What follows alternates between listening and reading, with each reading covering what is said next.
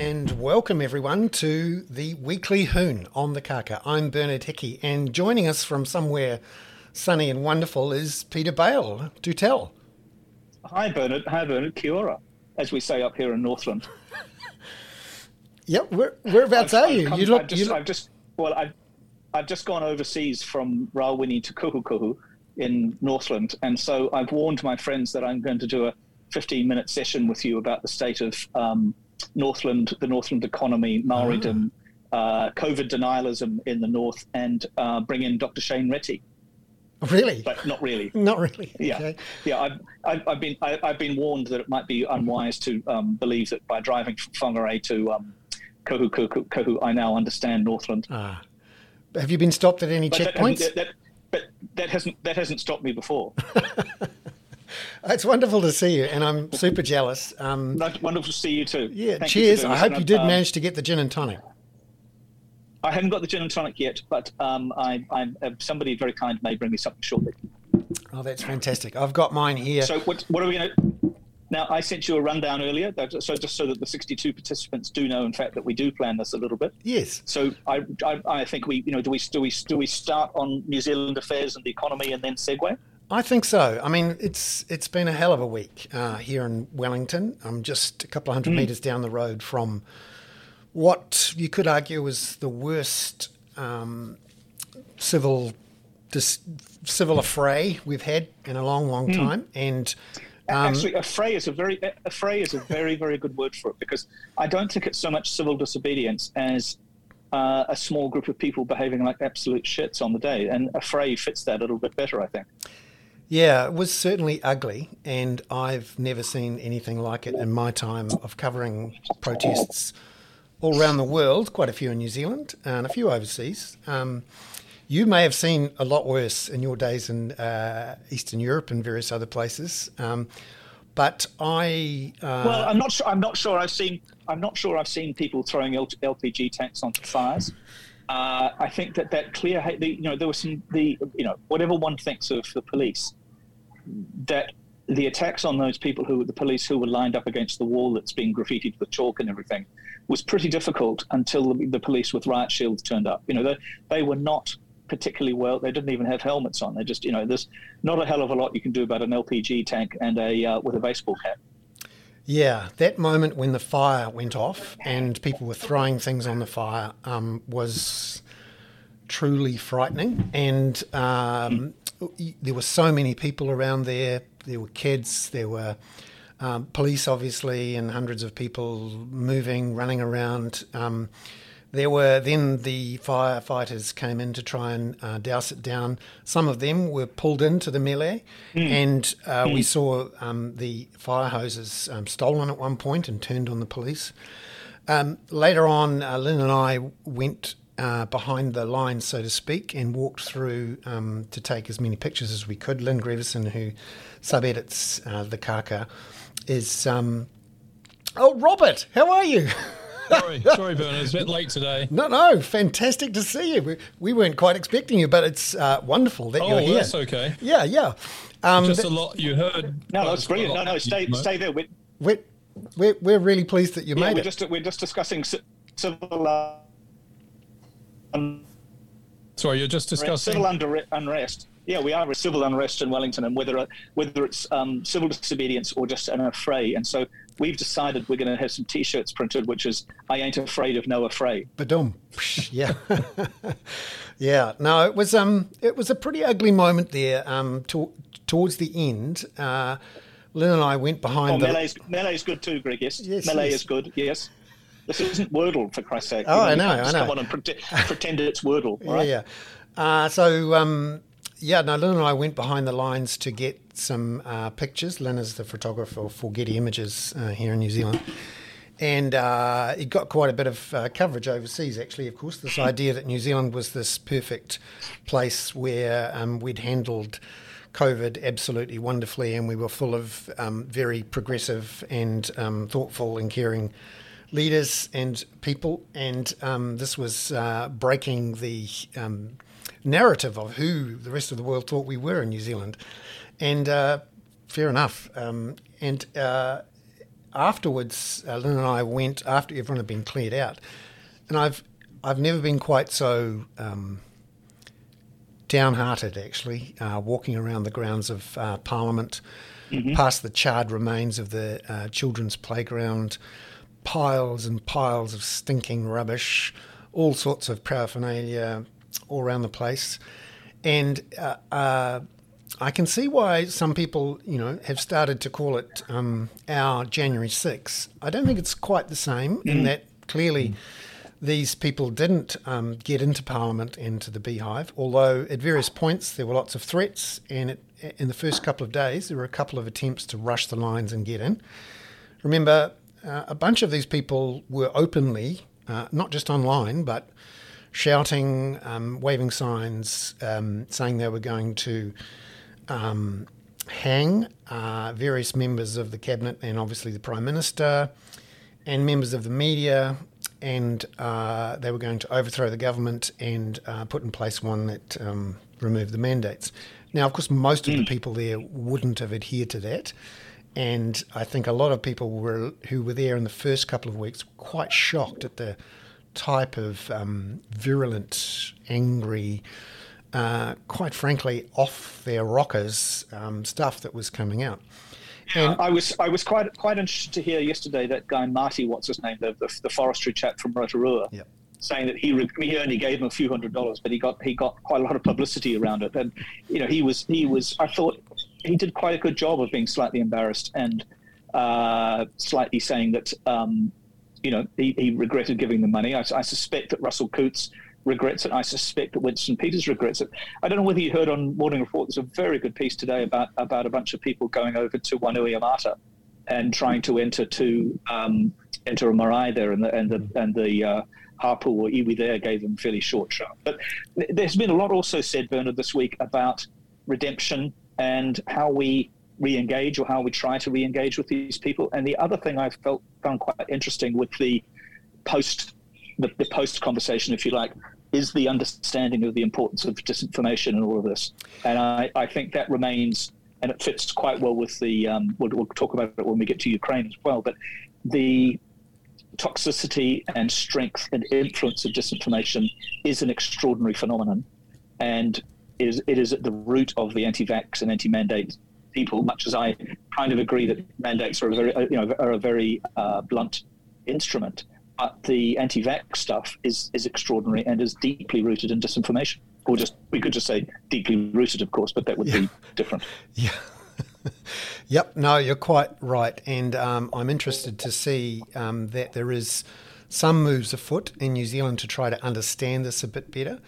There's been a report out for the Department of Internal Affairs that was recently done, which looked at what was happening in the extreme right part of the Facebookosphere, if you like, in New Zealand. Not just Facebook, Instagram, Telegram, and even into the nether regions of the various sites that are really off the radar. But what we're seeing now is some engagement finally from the government and the Prime Minister in looking at trying to understand what is going on here. And well, we've talked about one aspect of this that we've talked about that I'm surprised. I understand she is totally brilliant on Facebook. I understand she's a very good marketing person. I understand why she bypasses the media sometimes and goes direct to Facebook. But as and I think Lynn noticed, Mrs. Hickey noticed, that's going to get. Yeah, you're going to pay for that. I'm just going to get. Oh yes, fuck off, Peter. I just got a message from Lynn. The way that her live streams have been co-opted by the anti-vax movement, and she's getting a million and a half people watching it, and that's been a tremendous audience for them. But one has to give them credit in a sense for sabotaging the Prime Minister's own messages, but it's very powerful. Yeah, I noticed this about 3 or 4 months ago when I was watching some of these live streams, and I actually asked the Prime Minister a question about this in her in question time. I remember. And I essentially asked, because she did one at about 10 o'clock at night, and she was quite tired, and I was like, yeah, have a rest, but no, she did it. And you're right, it's a double-edged sword. She gets amazing engagement with those people who love her, but I think the mistake was to open up to this cascade of vitriol which flies down the side of your Facebook Live. Yeah. And she had... Did she say in that, Bernard, did she say in that press conference, "Not now, Bernard"? Not as her usual reply? Something like that. Yeah. She did make a little bit of fun of the fact that I was up late at night watching her on a Facebook live stream, which is fair enough. But what struck me about that was, even then, she was still trying to get her head around the idea that this could be bad, to be in a place where there was this cascade of misinformation at best, vitriol, hatred, and how it made her, it devalued what she was saying. Absolutely. I mean, it's the reason it's why... very hard, this whole question of we've talked a little bit about the story, because it fits with, I think it's Godwin's law, isn't it, about bad money driving out good. And I'm afraid that good conversation, the answer to bad conversation is not more conversation, necessarily. Jimmy Wales, my old colleague, believes that it is that, but I see time and time again that I'm afraid it all just goes to hell. Yeah, there is some work being done on this in academia in New Zealand. The Te Punaha Matatini group, led by Kate Hanna, did a piece on misinformation and disinformation at the end of last year, which started to dig into where it was happening, the volumes. And there's also a very good paper that was done by a group out of London for the Department of Internal Affairs last year, which showed effectively that for each of these disinformation producers, New Zealand had a rate of following and of engagement which was 3 times higher per page per head of population as in the United States and Australia and the UK. So we have a particular issue with mis and disinformation here. You could argue that's because there isn't much else to do here in New Zealand. So that's what we do. I don't quite buy that. But certainly Facebook has a particularly deep and rich connection with about 4 million New Zealanders. We're talking about upwards of an hour or two a day on Facebook. And in my view is not to try to, remove the offending posts, but to actually address the algorithms, which are the energy and the direction behind not just Facebook, but YouTube and TikTok, which elevate the most extreme content and spread it as widely as they can to increase engagement. It's purely about making sure people spend as much time as possible steering into their news feeds to get as much advertising revenue as possible. Those algorithms are like the secret sauce for the social media. And there are moves afoot in other countries, initially around the issue of protecting children from extreme content. But as we go on, I think it extends out to not only misinformation around things, public health issues like COVID, but also just the realisation that this is I think, a national security threat. I wrote a column about this a couple of weeks ago and got some grief from people saying I was being a bit over the top, and these were normal New Zealanders, and a very senior former cabinet minister had a bit of a go at me saying, we should engage with these people, we should talk with them, when actually I think there is a certain element, and by the end they were the element there up against the police, who were very aggressive and violent. Some, frankly, were mentally ill, and there was no prospect. Did you diagnose them, Bernard? Well, are you doing an on the spot journalistic diagnosis there? Yeah, I wouldn't say I can diagnose mental illness in everyone from a distance, but there were a few people who. I'm not a psychiatrist, but I'll take a look. Yeah, that's right. But certainly there were some issues there. Not everyone, and of course, there's a spectrum. But it obviously got violent. And as we saw with January 6th, if you're not prepared and if there is some connection to larger forces, bad things can happen. And unless you're prepared and take these things seriously, they do. And Bernard, I think there's also the issue of public health aspect in this. I think I absolutely agree with everything you said about, well, not that our job is to agree with each other, but since I said that because I'd driven from Whangarei to Kohukohu, that I now knew everything that was going on in the north. It was striking. We did drive past a couple of upside down New Zealand flags and some absolutely fabulous signage. One of which said, 2 shots and you're a genetically modified organisation, or GMO, genetic organism. Yep. And then another one which I hadn't seen before, which was MAGA, make Ardern go away. And there's a lot of, a surprising amount of that. It isn't just the normal, come to our evangelical church. It was real nasty stuff. And there was a very good, speaking of how disinformation gets out there, Kirsty Johnson this week in the Stuff wrote an absolutely superb piece about mumfluencers with their very large followings and how influential they've been in spreading these messages. That's right, and you're an interesting collection of groups from all over the place. You had yoga mums and crystal waving groups, along with some pretty tough characters. Yeah. And whereas we know you should really only get your information from middle-aged Pākehā men who are have been journalists all their lives, and from proper academics like Paul or Robert. Yeah, no, that is a fair comment. And but when you look at those people deeply connected into the Māori, Pacifica, and what you'd call the those people who are struggling financially in our society, none of them were connected to these groups in any substantial way. There were one or two outliers. Marama Fox and Tariana Turia became allied or aligned, but even the likes of up north, the former co-leader of the... do you mean Tamaiti? No, Tamaiti has also been pretty tough against it. No, I'm having a mind blank on the former parliamentarian who's now up in Auckland and did a fantastic job of organising vaccination. Do you mean Jamie Lee Curtis, as I think of him?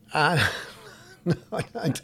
No, it'll. Hone Harawira, thank you very much to one of the participants. You knew it was in my brain somewhere, and you were able to fish in, pull it out, and stick it into our comment thread. Yeah, don't swim around in that brain too much. Too much. Dangerous. No. Thank you, SD. So I mean, so it wasn't as if this was a clear demarcation between the haves and the have-nots.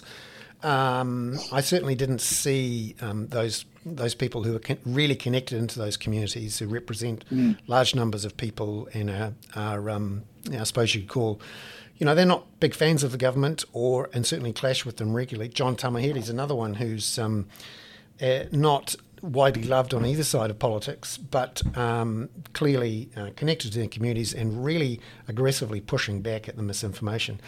But it was interesting to hear the Prime Minister. I don't know if you saw the Prime Minister's quite impromptu comments about 5:30 on Wednesday afternoon, while while the thing was being broken up by the police. There had just been that bad fire. There'd been 2 or 3 police badly injured and taken to hospital.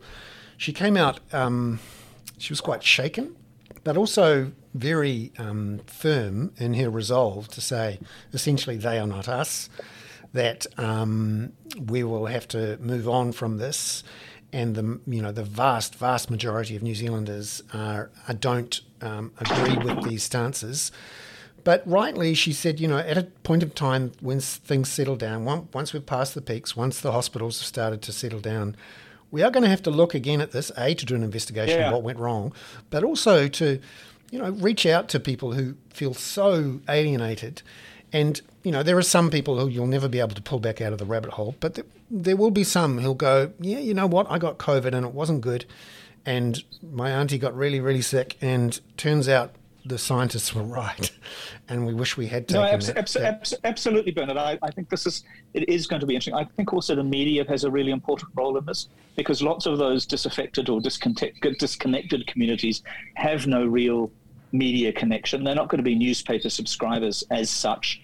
They may watch TVNZ and so on, but I think Facebook is very important to them, and there needs to be good quality content in there as well as just the recommendations and friends and people doing their own research. But I also, you sent me something I thought was very interesting today. If we maybe deal with this briefly before we move on to Ukraine and Robert, but the idea that somehow the media has been bought by the government, or there's either that this public interest journalism fund, which I was involved in a bit, and that's $55 million. It's actually $75 million, but the $20 million of it's been withheld at Chris Farfoy's discretion to some extent for the first couple of years.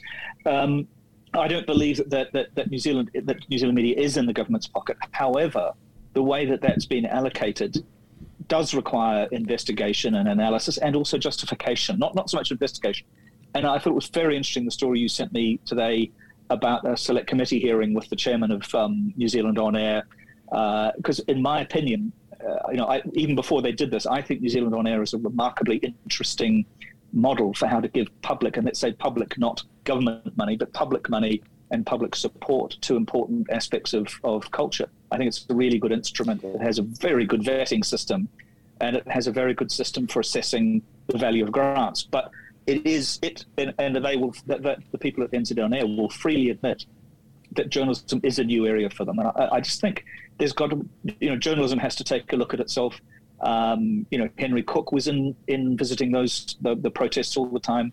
Mark Dalder, I think wisely, as far as I know, didn't put himself in the middle of it. But, you did, Barry Soper even did. And I think everybody didn't, trying to reconnect or connect with those group of people with some responsible journalism would be beneficial, I think. Yeah, it was interesting. Today there was a Q&A between readers and some subscribers of the New Zealand Herald, and the main editors at the New Zealand Herald, Shane Curry, Murray Kirkness, and Mariana Alexander, about those funds and the funds that NZME was taking and using. And we did get a really robust discussion. A lot of readers were saying we didn't know where this money came from, what it was being spent on. There was a lot of focus on the requirement that any of the money would go to work which was in line with the principles of the treaty, which people, I think, jumped on as some sort of proof that it was all going to be, a woke love fest for the government, which I think is far from the truth. Yeah, well, I think I think that's really interesting, and that's exactly what my brother, who everybody loves here, especially Mr. Anderson, loves the stories about my brother. My brother thinks that as well, that I was involved in some kind of woke conspiracy to set up a fund that was going to promote these ideas. And what people forget is, and funnily enough, this week I read an absolutely fabulous section in a book by somebody called Matthew Palmer, who I immediately assumed was Geoffrey Palmer's son, because there can only be two intelligent Palmers in the whole of New Zealand. And it was about the New Zealand Constitution. And it confirmed my belief that, just from living here now again for a couple of years after a long time, that the truth, whether we like it or not, whether us grumpy Pākehās, not that I'm a grumpy Pākehā, of course, like it or not, the Treaty of Waitangi is deeply embedded in New Zealand law and legislation now, because of decisions by the government, but particularly decisions by the judiciary and various incorporations in law. This has happened over the last 30 years. It hasn't happened since Jacinda. And whether they like it or not, every dollar that the government spends does, in any field, does have to have some treaty compliance these days. That's right. And these clauses are increasingly being written into pretty much any government contract, any new arrangement, any sort of foundational document of a new university or a new government department or whatever. Some of it, I think, frankly, is box-ticking stuff that no one really thinks will change anything. But it is useful, I think, to be in there. And what some of the money is being spent of it. And by the way, you can see every single project which is being funded and detailed on the NZ On Air website. The grants are announced to everyone, and I think that's one thing that maybe the commercial media companies who have received the money could have been better at, is very openly saying, here's where the money's going. That's absolutely correct. Yeah, and I think that's a really good idea. But I don't believe that there would be. So I don't entirely agree, having been involved at the very start. I'm not entirely sure that they're all going to exactly the right things. But this is a brand new project. But I don't think that there would be any reason why you couldn't get funding or use some of that funding, for example, to do the kind of long-form journalism about, say, Three Waters that is essential to explain that project. Because the amount of misinformation about Three Waters that is being... I mean, I read a piece this week by that former Minister Barry Brill, and it was filled with misconceptions about how Three Waters might work, although it is also true that the government, I don't think, has done a brilliant job of explaining Three Waters yet. But just going back to misinformation for a minute, because I think we want to get back to Robert, but... what do you think? So media needs to explain much better what it's using the NZ On Air money for. It needs to understand that it isn't taking the government's shilling, as it were, or that there's not strings attached. But what do you think media can do to reach out to these people, from not necessarily to give them a place in New Zealand's leading Friday afternoon blog, but podcast? But what can we do to what can New Zealand media do to reach out to those people a little better? I mean, I take the view we just have to do great journalism and ask our readers to pay for it. And I think part of the frustration and the errors here are involved with the way that we've seen some advertising and sponsorship creep into the edges of purer journalism. Now, the best example of that we got some detail on this week, for example. Kāinga Ora paid for some public relations, what you typically call a puff piece, that went into the New Zealand Herald's One Roof section on real estate. It was a piece commissioned by some public relations people inside Kāinga Ora to highlight the work of Kāinga Ora's Hobsonville Land Company, and in doing so highlighted the involvement of a Labour Party candidate. At that point she wasn't a candidate, but she was about to put her hand up, and Kāinga Ora knew it. And when this was pointed out, they looked to downplay it. Now, the big problem here with this story right from the start was that NZME did not identify that this article had been paid for by Kāinga Ora. Absolutely, that is. So I've done a lot of work in this area of trust with an American thing called the Trust Project, which people might want to have a look at sometime. That is one of the biggest issues for readers and consumers, is who is paying for this thing that's being put in front of me, and how is it being explained to me? Even if and what's also weird about it is there's a big subliminal aspect here, which is often, I don't mind it being there, but I'd like to know, and if I choose to look, I want to know. Now, shall we? Couple of things, Bernard. Somebody's alerted us that they have been submitting some questions, and do we answer them? And the answer to that, of course, yes, we do try to answer them. But I think we should segue to, if you don't mind, to Robert, because one of the interesting aspects, and we'll get into the meat of the Ukraine thing, but disinformation is at the heart of the Ukraine story as well.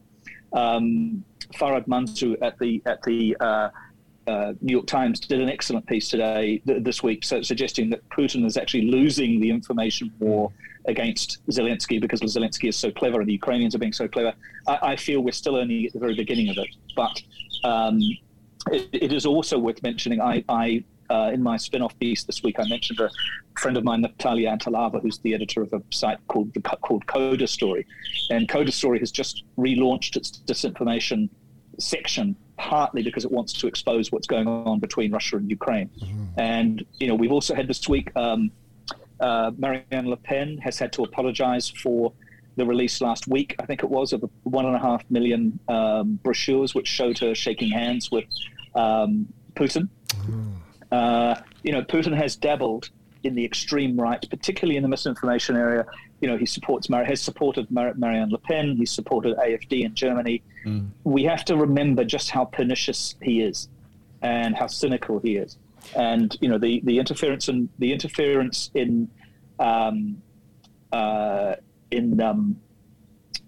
2016 elections,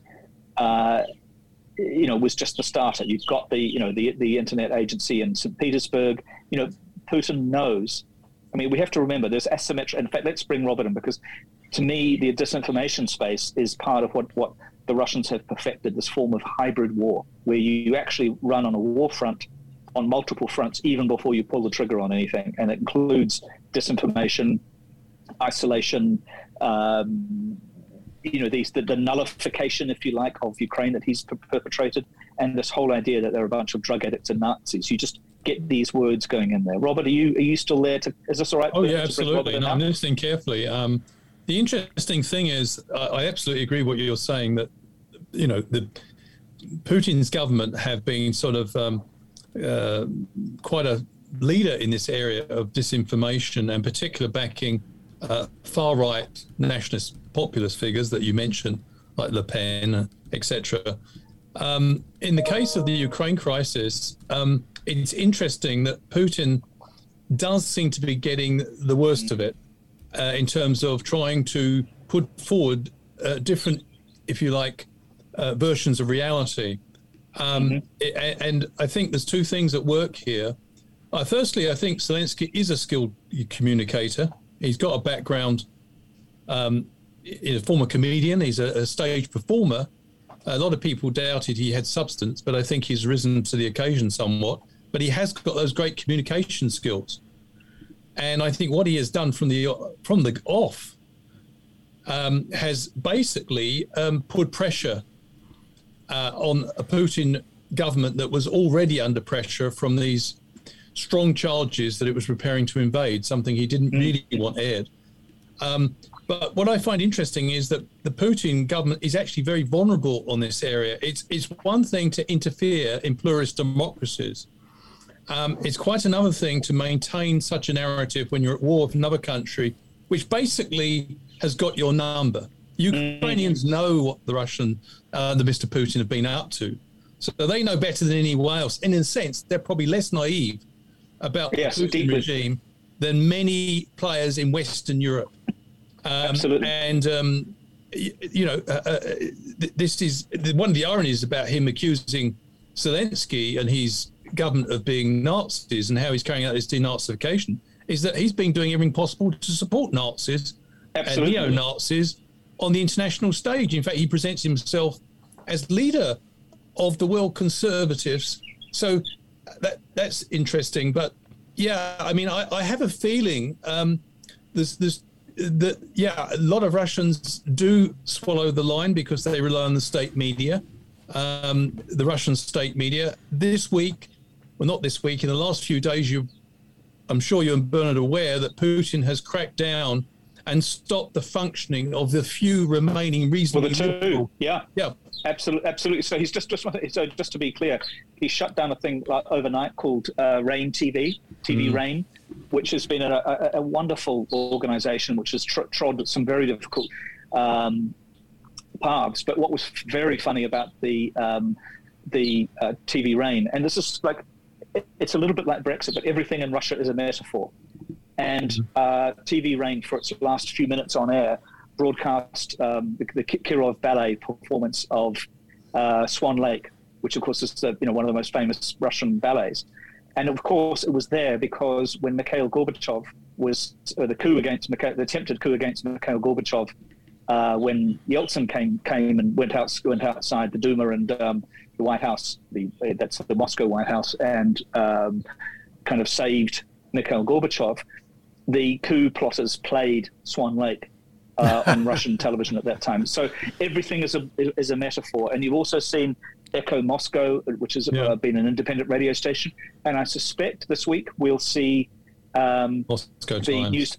Moscow Times, and also the Gazeta, the Novaya Gazeta, which is run by the Nobel Peace Prize winning co-winner this year, will probably be shut down. And what's great about if you look at the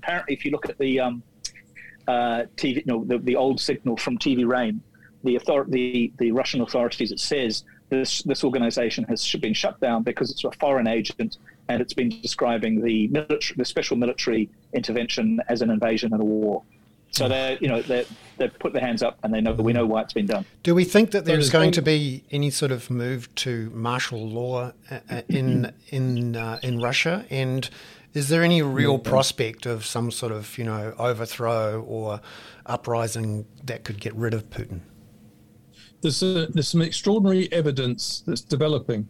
I know we've already discussed the warnings that Putin received before he invaded about the difficulties of invading Ukraine. And of course, there'll be a few people in Moscow now saying, told you so. But there's some other indications that not all is well from Putin's point of view. And that is that there was an assassination squad, and this was reported in the Washington Post today, that was dispatched, presumably at the instigation of Mr. Putin's regime, to assassinate Zelensky. This was a Chechen group, and the Chechen leader is a big fan of Putin, and he provided a number of people to do this job.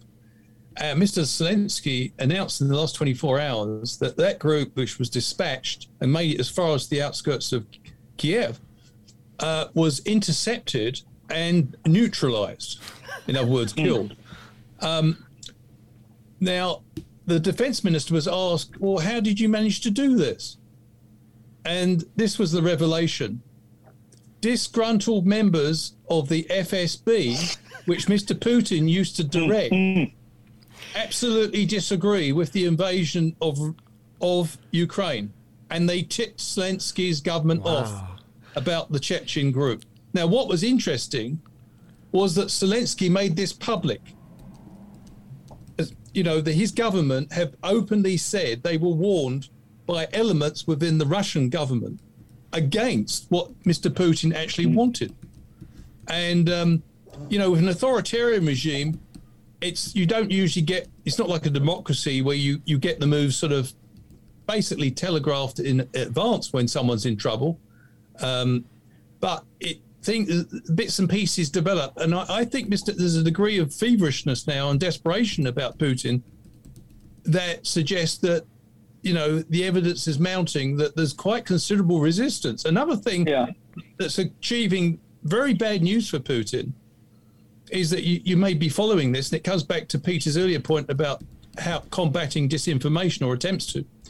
And that is that the Ukrainians have very shrewdly captured Russian soldiers to communicate with their families on the social media and then posted it. And all the soldiers are saying that they were completely lied to about the campaign. Everything they've been told was wrong.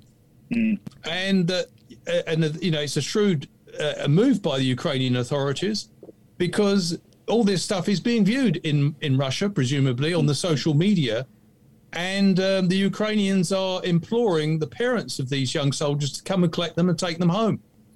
So that probably won't happen, of course. But the point is that this is clever messaging by the Ukrainians. But it's also very dangerous for Putin because, as we said, that reinforces the deep sense of unease that's existing within the military before the campaign. Now, according to Ukrainians, I don't know how reliable this is, Russia has lost 6,000 in the first 8 days of the war. If that figure's anywhere near accurate, that's extremely dangerous for Putin, given the fact that one of the things also they were going to be cannon fodder. Is there is some... You go, Peter.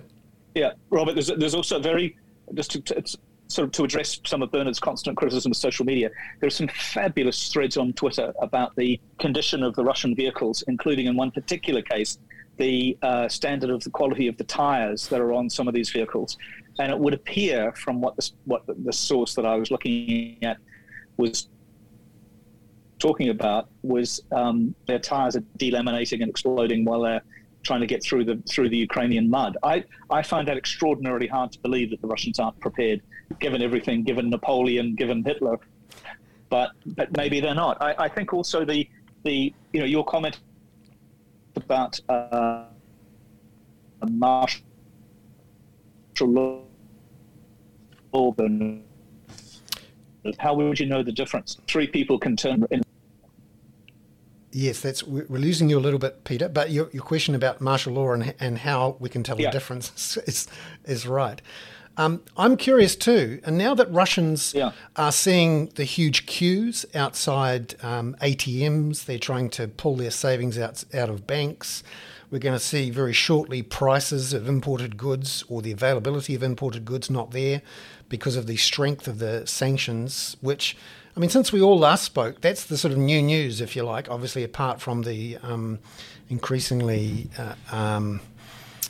indiscriminate shelling and bombing that's going on. But the new news has been these quite aggressive financial sanctions on the Russian banks and the Russian central bank, which caused the ruble to collapse, but also to cause these runs on the European arms of Russian banks and, of course, the Russian banks themselves. Robert, do you have a sense of whether these signs of financial distress and rising prices and shortages of goods could be the thing that tips it all over for Putin?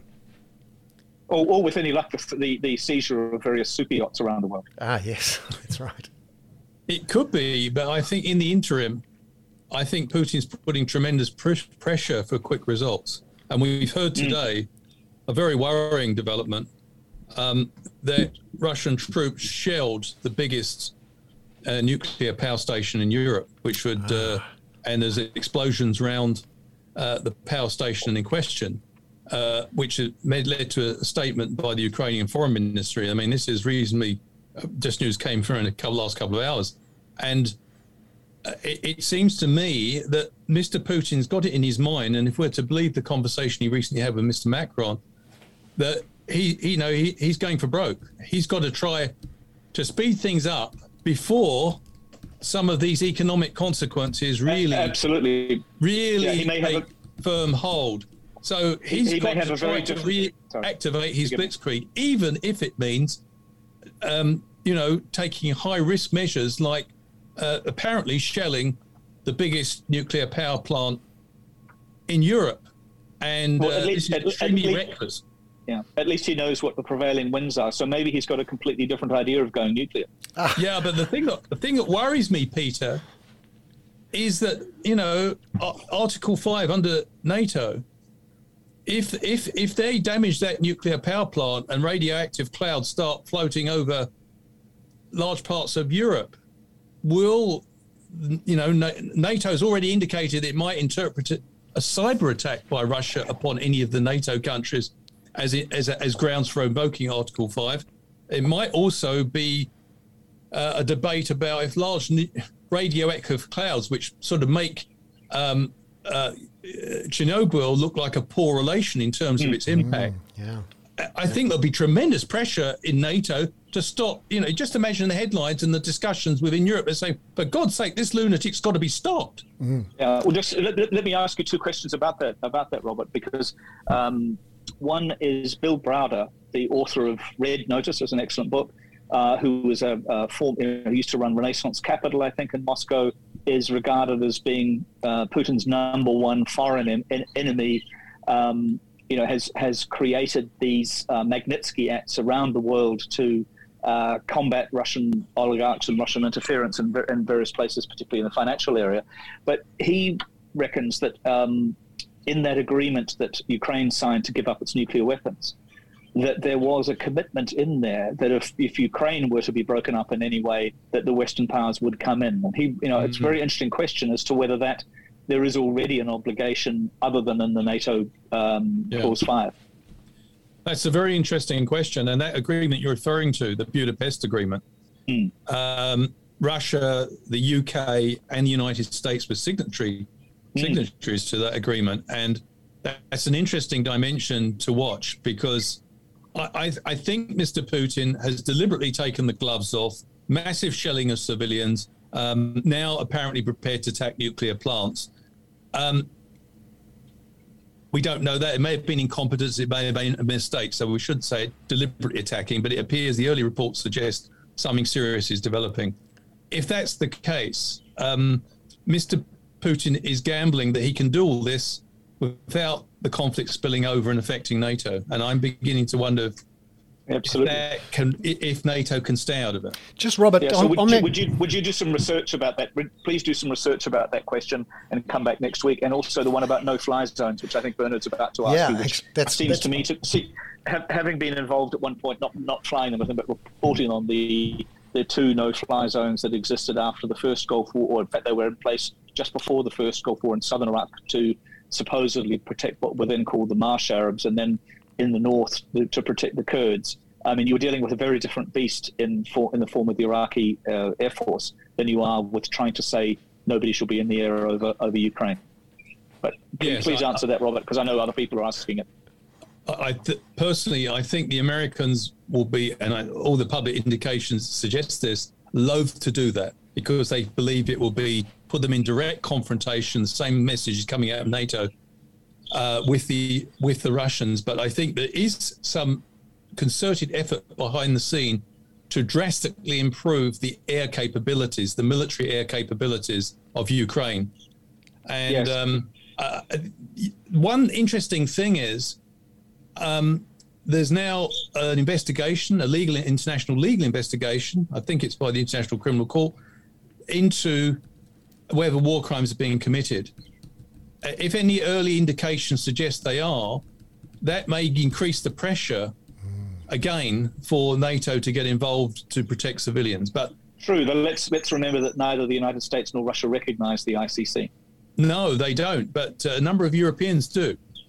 In fact, virtually all the EU countries are signed up, including our country signed up as well. Since we've got some people a bit irritated that they've asked excellent questions that we haven't answered yet, and they don't realise that we haven't, got to produce and everything. Also, I should be clear for the newcomers, because there's a huge number of you, and we're all both very grateful. This is Robert Patman, who is a professor of international history and international politics at Otago University. So, Bernard, should we deal with some of the questions? Because I imagine some of them go to Robert as well. Yes. In particular, I'm interested in, there's been a few questions as well about how NATO will respond. And in particular, the big change in the last week has been Germany's quite substantial decision to spend an extra 100 billion euros building up its military, and also sending direct to Ukraine lethal aid, if you like, in the form of all of these various missiles aimed at tanks and planes. How possible is it that Germany, or Germany and France and the EU zone countries, could take their own action within NATO if they don't think the Americans are being tough enough?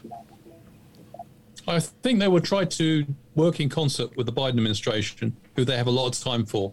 And I think that they rightly argue that if they can stay in close lockstep, so to speak, their message will be that much more effective. What is interesting to me is that there are signs that Mr. Putin has completely misread and overestimated the decline of the West. The people around Putin believe for some time the West is in irreversible decline, a bit like the Brezhnev regime at the end of the 70s after America lost in Vietnam. Oh, America's finished it. We're going to supplant them as a global power.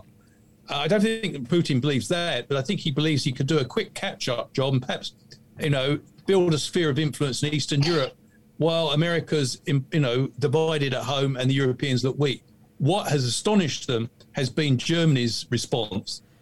And, Putin does have a view of international politics which is based in the 19th century.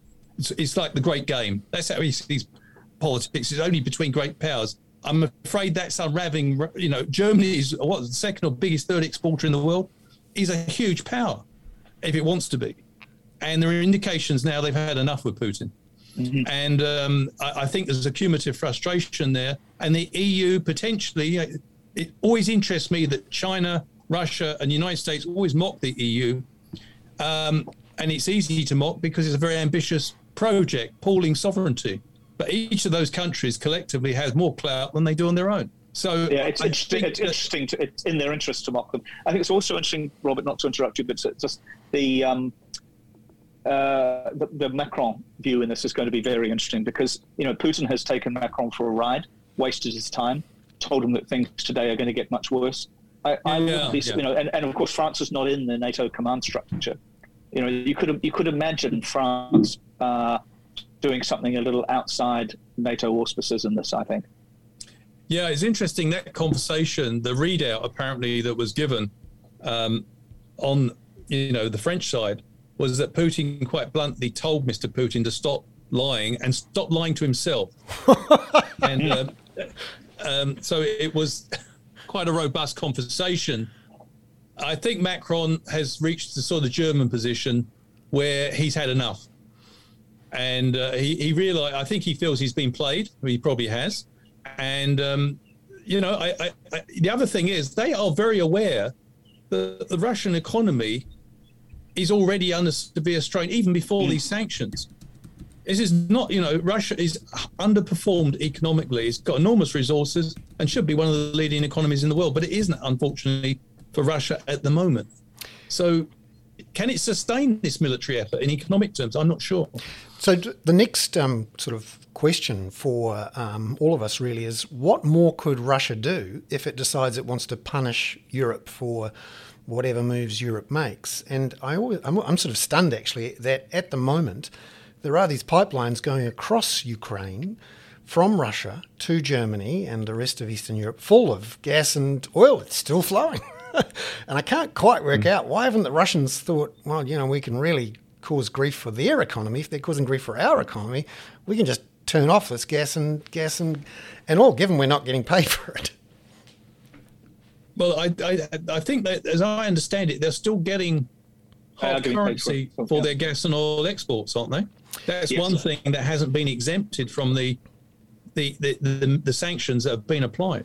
One of the things that's cropped up this week in the financial markets, and I've done 2 or 3 big long posts on it this week, is that even though the attempt to carve out the oil and gas from the financial sanctions was made by Europe, the United States, the private sector, so intermediaries, traders, shippers, insurers, have actually done a sort of a shadow sanction pullback from dealing with Russian cargoes. And the thing I pointed out yesterday was that the discount between Urals crude, the Russian stuff that's traded on international markets, and Brent crude has blown out to its highest levels since the end of communism, because so many of the traders don't want to have anything more to do with the Russian oil, in part because they fear getting caught in secondary sanctions by the US and European authorities, but also because in some cases they can't get insurance, and not just insurance for the physical movement of these cargoes out of the Black Sea ports, but also some of the financial derivatives which are used in these processes, again, could involve intermediaries who are subject to the sanctions, even though the physical payments are not. And that's the concern here, is that trying to carve out the oil and gas from the financial sanctions could end up rebounding on global financial markets, but also mean that both the Russians and the Europeans are cut off from the oil, gas, and the money that comes from it. I think that's it was very interesting, Bernard and Robert. An oil tanker from Russia had to go back from Britain after the Union Labour Force declined to unload it. Yeah, and the Brits have apparently ordered their ports not to allow Russian ships in, and more than half of the world's container fleets, Maersk, Hapag-Lloyd, ONE, and MSC have stopped taking bookings to and from Russia because of the not just the financial risks, but also there's a reputational risk involved there now. There's a good question from one of our participants on Poland, Robert. What are the risks here that Poland, being closer to Russia and having a much uglier history with Russia and some pretty tense relations with Russia over the years, that they could take some sort of precipitative action which widens the conflict? I think there's a real strength of feeling. It's a good question because there's real strength of feeling in Poland, but there is in many other, the Baltic states as well as the other Eastern European countries, particularly those with memories of Russian interference, Soviet interference in the past, I should say. I think the Poles will be anxious to stay within the NATO framework, though. What is interesting is that President Zelensky said they were getting something like 16,000 volunteers to come and fight from overseas in the country. Now, where are those volunteers coming from? There was rumours about this even before the invasion, because although they're NATO members, they can act bilaterally. I mean, both the United States and Britain have acted bilaterally and given off their own bat, not within the NATO framework, assistance to the Ukraine. So, it's a really good question, because the longer this goes on, the more chance, given the unpredictability of war, that other parties will get involved. I think it was always a big ask that the conflict could be surgically confined to the Ukraine when you've got tremendous spillover from the conflict into the neighborhood. I mean, was it 1 million people have now left and largely gone to Poland from the Ukraine. There's real strength of feeling. You've also got people traveling the opposite direction. Ukrainians who've been working in Eastern Europe, such as in Poland, returning to some of the males returning to fight. I think the question is a really good one. I think the Polish government will try to stay within the NATO framework. But, this thing, as we see with conflicts, governments are not always in complete control of these situations. And, I think there's a real prospect that this conflict could widen quite dramatically. And just we haven't really touched on the China angle here, which for New Zealand, as our largest trading partner, is more sort of slightly scary in an immediate sense. We've had some comments from China about the Russian. They call it special military operations. They've gone with the Russian description. How has China coped with it this week? Have they cuddled up a bit more or backed away a bit more? What's your feeling? I think there's signs that the Chinese leadership are divided over this. There's certainly people who seem to be very sympathetic to what Mr. Putin is doing. I'm not sure they're in the majority, though, because a lot of there are Chinese leaders, and there's been some statements. There's certainly been some views within Beijing that what Mr. Putin is doing is basically tearing up not only international law, but the norms of Treaty of Westphalia, where the notion of sovereign states and the non-interference in domestic affairs. And China has a big stake in this. So I think that both China and India have been trying to play it, was it a bob both ways, really? They're trying to be, oh, yes, we understand your concerns, Mr. Putin, but it's very dangerous what you're doing, and please resolve this by... the other thing is the Chinese have a big stake in Ukraine. I think it's Absolutely. More than $10 billion investment. And they did make an offer. I don't know how serious this week to join mediation and to run mediation. I mean, that would be a tremendous position, of course, and a great diplomatic success for China if they were able to get in that position. Yeah, but I think President Zelensky might be a bit uneasy about that, because I think many Ukrainians would worry. I mean, there was a bit of internal controversy when they went to the talks in Belarus, which is party. There was a bit of domestic unease about that. I think President Zelensky would risk his domestic popularity if he accepted mediation by another authoritarian state, which could effectively determine the destiny of a democracy. So I don't think he'll be keen on that one. But it'd be interesting to see how that plays out. I actually think that I think Mr. Putin is becoming a major embarrassment for China. They don't regard Mr. Putin's regime as a co-equal superpower or anything like that.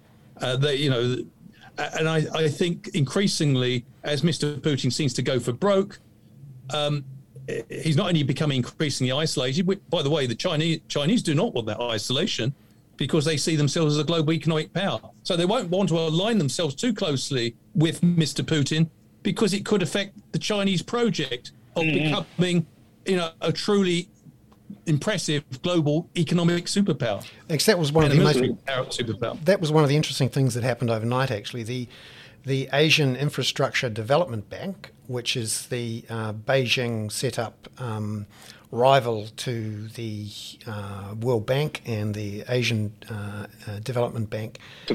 Yeah, which New Zealand has a very small stake in, but it's the biggest shareholder is Beijing with 26.5%. They actually announced last night that they wouldn't do any more new deals with either Russia or Belarus. So this is effectively an investment bank controlled by Beijing saying they wouldn't have anything more to do with Russia or Belarus. And even though some of the less outwardly focused Chinese banks are, working with the Russians, and the Russians are coming to a point where to get any sort of foreign exchange or things from overseas, they're going to have to go through the Chinese. But the Chinese won't want to be seen to be too cooperative, particularly those banks. ICBC, for example, also said last night they weren't financing any Russian oil cargoes. So I think you're right, Robert, in that I think Putin's go for broke mentality is a little bit unnerving. He really is. Do you think he's left himself any ways out to survive this? Either he wins or he loses. You do wonder if he's... I don't even think he can win if he does win. Yeah. Let's just say, this is the point that the Lithuanian Prime Minister made earlier in the week.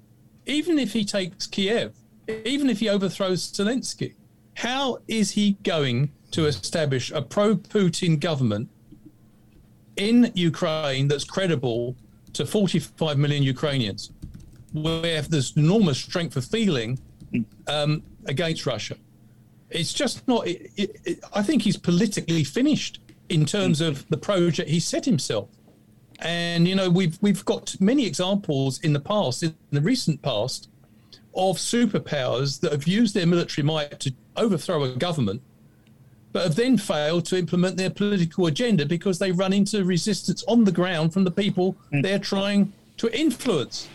And I don't see any way that the Ukrainians are going to buy into Mr. Putin's conviction that they're Russians after all. Every indication indicate he's not winning any friends at the moment with his bombing of civilians.